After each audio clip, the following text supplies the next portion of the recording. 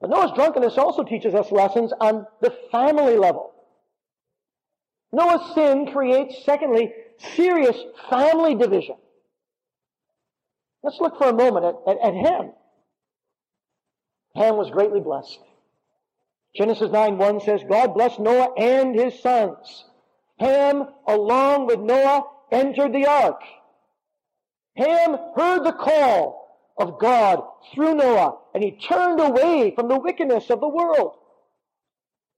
God had also established a covenant with Ham. Genesis 9:9, and I, behold, I establish my covenant with you and with your seed after you. Now, verse 24 of our chapter, interestingly, describes Ham as the younger son. I never knew that until this week. I always thought Shem, Ham, Japheth. But Ham was the youngest. The youngest son saw the nakedness of his father, verse 22 says, and told his two brethren without. Now, some commentaries suggest that there's a darker sin here than is explicitly stated, because verse 24 says that Noah became angry when he found out what his younger or youngest son had done to him. And so some have suggested that something foul was done to Noah by his son, but there's really no evidence for that. What Ham did, on the surface of our text, was bad enough. He began, you see, with a sin of omission.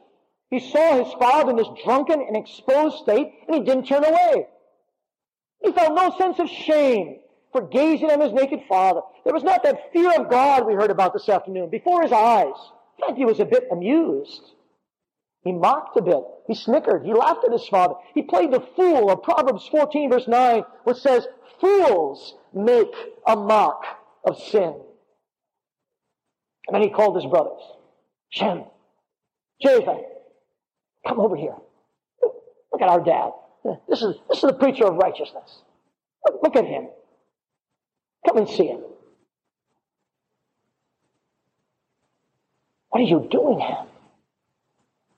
This is your father. You're mocking your father, Ham? Who took you into the ark? Who saved your life? Who taught you the ways of God? The Father whose righteousness had provided a means for deliverance and salvation. The Father to whom you owe everything. You'd be dead without your father, Ham. You see, his behavior is contemptible. His behavior is actually worse than his father's. Noah made a mistake and sinned. We all make mistakes and sin. But Ham gloated over his father's mistake and sin. He delighted in it. He made fun of it. He publicized it.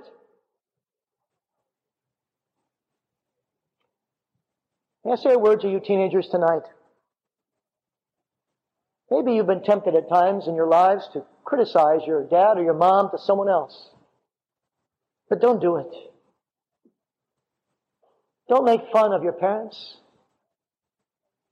Don't call them names like old man or things like that, or whatever criticism you might convey about their behavior. Cover their sins. Don't tell them to your brothers, your sisters, your friends at school. Don't publicize them. Show them respect and honor, remembering your own sins and shortcomings. But I don't only speak to you, teenagers. I speak to all of us, because we are all prone to be guilty of the sin of Ham. When someone's fault or sin is uncovered before us, someone's sinful side is exposed. Someone does something foolish, inconsistent. Do you pass it on to someone else? Do you show their shame, make it visible, advertise it? Do you say, you know what so-and-so did? Now, there are times, of course, in proper settings, we cannot be naive, that we need to speak about the sin of a member of our family, to decide what to do, or even someone else's sin in church life, to decide how to handle it. But that's different, you see. Then we speak about it with tears and sorrow. And we speak about what we can do in love to help the person. That's different than talking about sin as a gossip channel and spreading sin unnecessarily. Often it begins this way. Well, I really probably shouldn't be telling you this, but please, let me just share it with you in confidence. But did you know that so-and-so has this problem? Gutter journalism. That's what sells newspapers. That's what spreads gossip. This past week, did you notice in the newspaper a 27-year-old murder case has been cracked? And it's a sordid case. You probably noticed that there's 6 or more people involved, I think. I read the first 2 paragraphs and I had enough. I set it aside. Then I noticed there's a whole other page, and I turned the page. I don't want to read all that junk. Next night, again, another couple pages. And last night, again, more. Why so much about a murder 27 years ago? Because the natural man likes these kinds of things. Gossip. It's not just gossip between ourselves. It's all over the media, isn't it? TV, chat rooms, instant messaging, through iPods, through computers. All the venues of modern conversation reveal that sadly, so many people like filthy, ugly, sinful sides of others being shown because somehow it makes us feel we're a whit better. That's our depravity that we heard about this morning.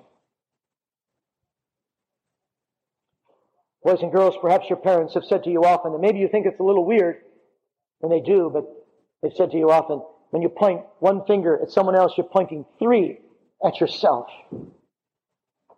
It's often true.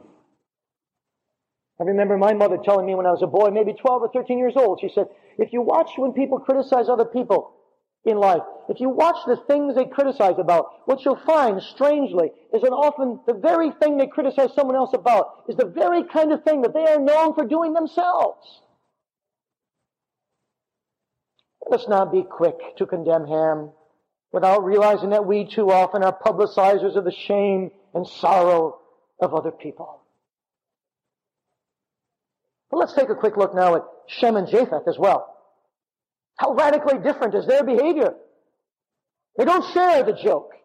They don't commit the same sin. They're profoundly disturbed by Ham's reaction. And they excel in holiness.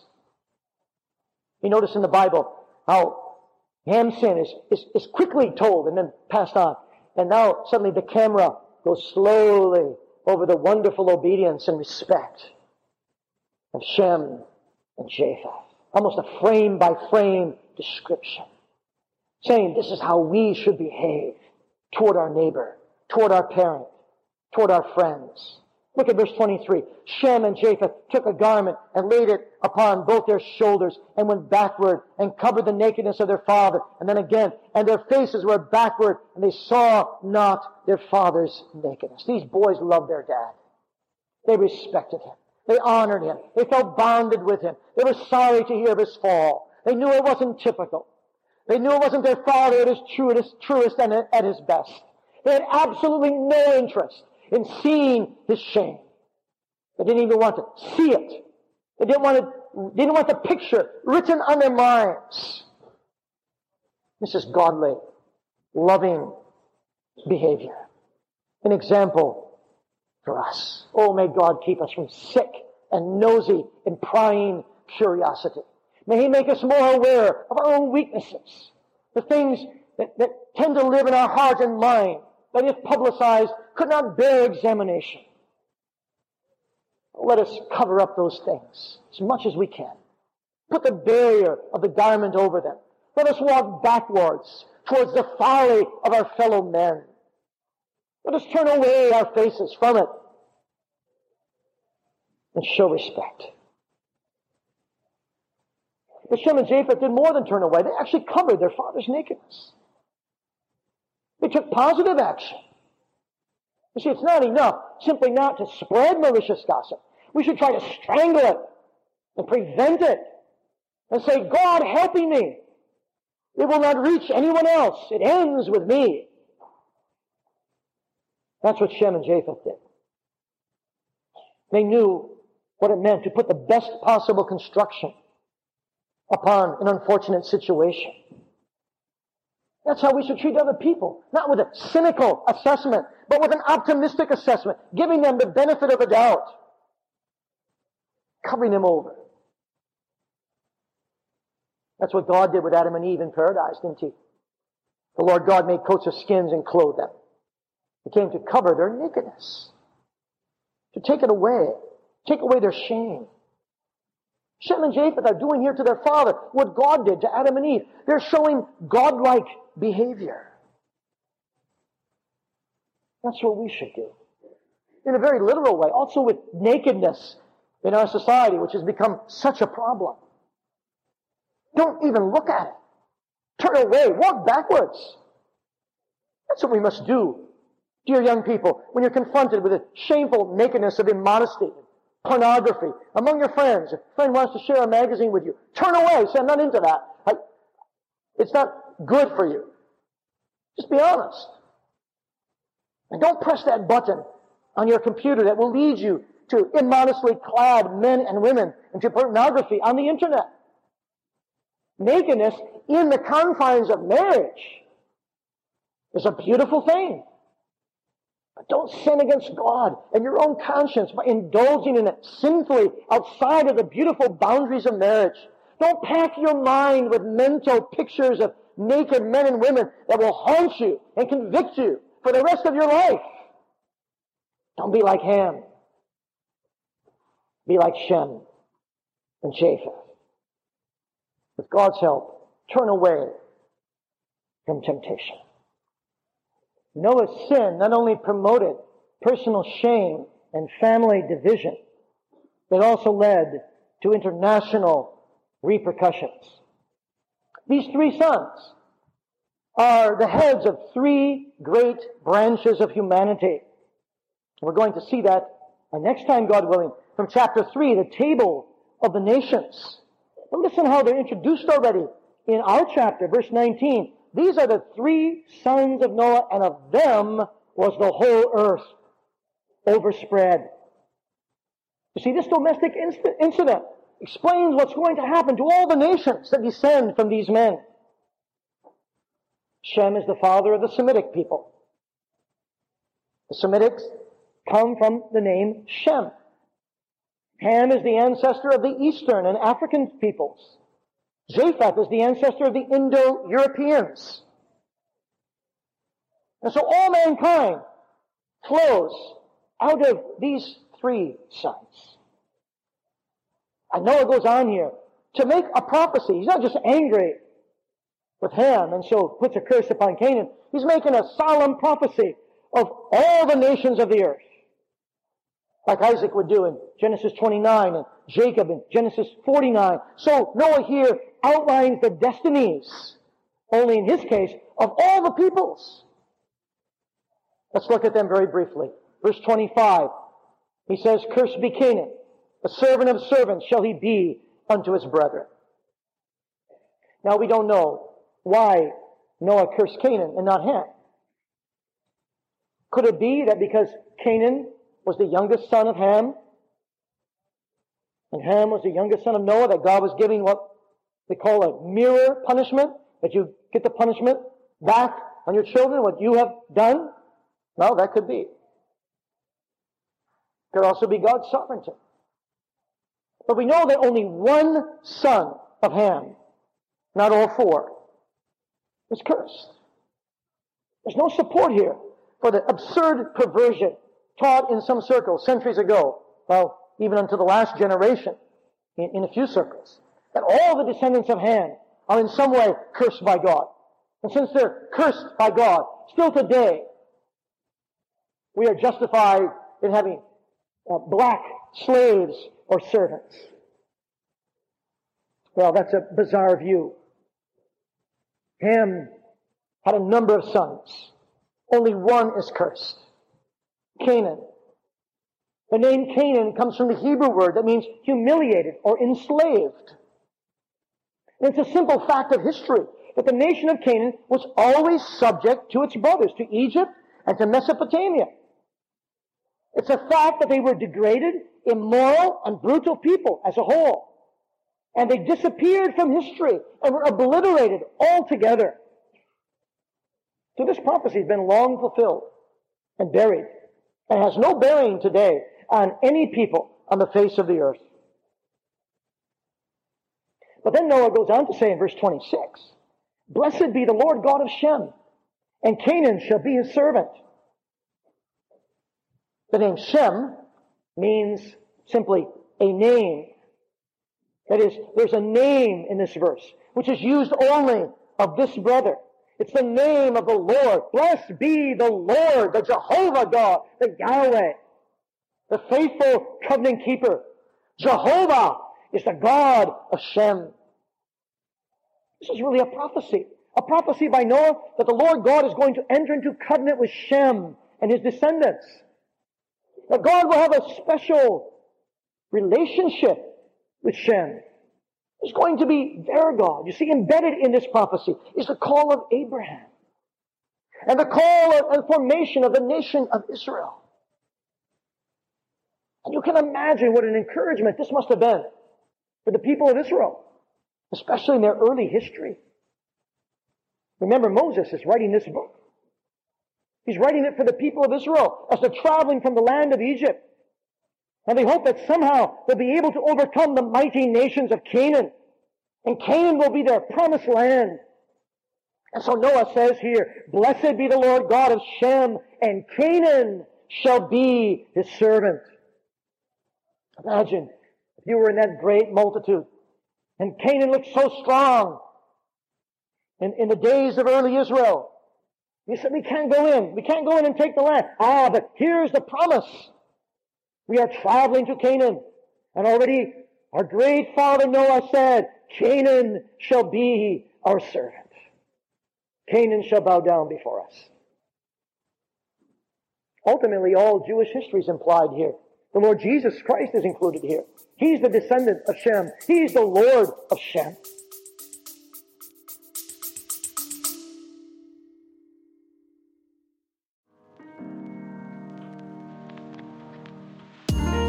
Would you like to deepen your understanding of Reformed theology? Check out Reformed Systematic Theology, Volume 4, Church and Last Things by Dr. Joel Beakey and Paul Smalley. This book will lead you to explore key scripture topics from biblical, doctrinal, experiential, and practical perspectives. Order the culmination of Dr. Beakey's life's work at heritagebooks.org/RST4.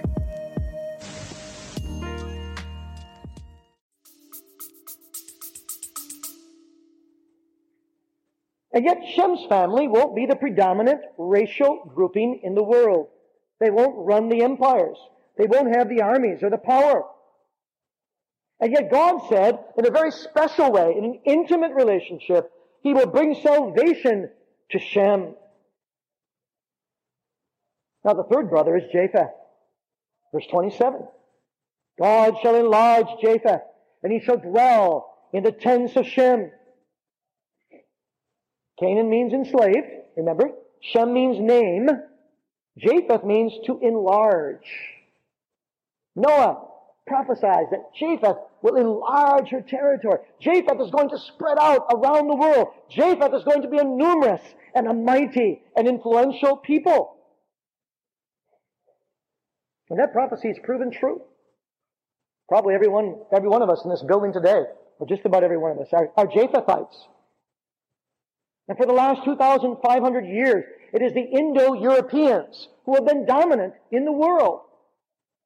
Since the time of Greece, the descendants of Japheth have politically and culturally triumphed and have colonized a new world which has spread its influence out over the earth.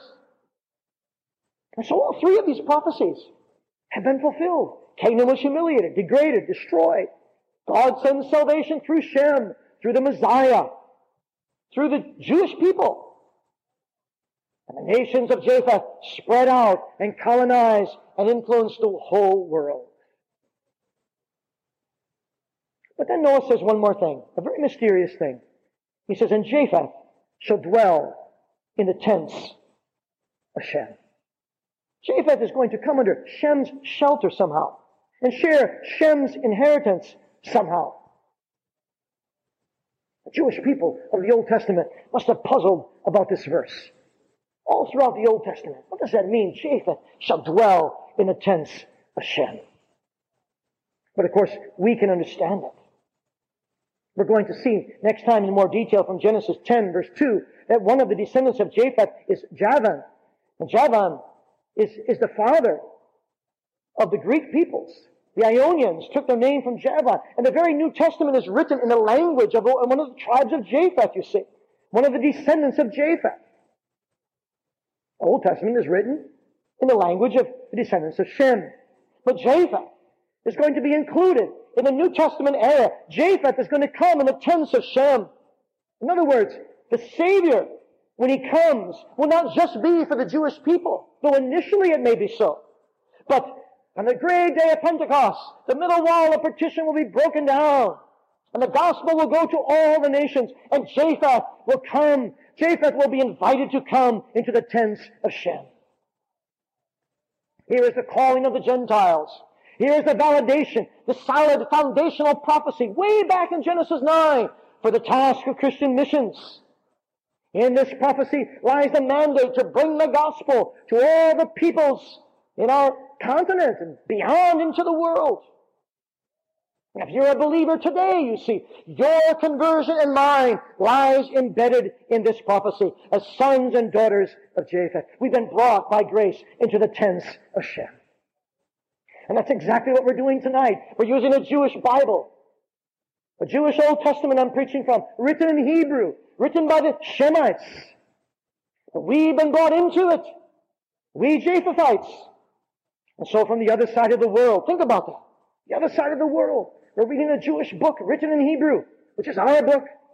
We've been following a Jewish religion. We worship a Jewish Savior. We use Jewish religious terms. We sing from a Jewish book of praise. Oh, what a wonderful message. This family incident, this sordid, tragic, shameful family incident has brought about yet wonderful prophecies and wonderful fruits. Grace has come out of sin. Where evil has abounded, grace has much more abounded. And you and I today have come into the tents of Shem. Now, of course, Noah is painting in broad strokes here. He's not saying that this is all true of every individual in these groupings. We know that there was a Canaanitish woman who cried for a crumb, and she was saved. We know that there was a Rahab, a member of that despised, degraded Canaanite people, doomed to destruction. She believed God's promise. She was saved. We also know that there were Pharisees, pure-blooded Shemites, for hundreds of generations, but they had no share in the kingdom, no faith in the Savior. The important thing tonight is not our background. The important thing is not whether we're a Japhethite or a Shemite.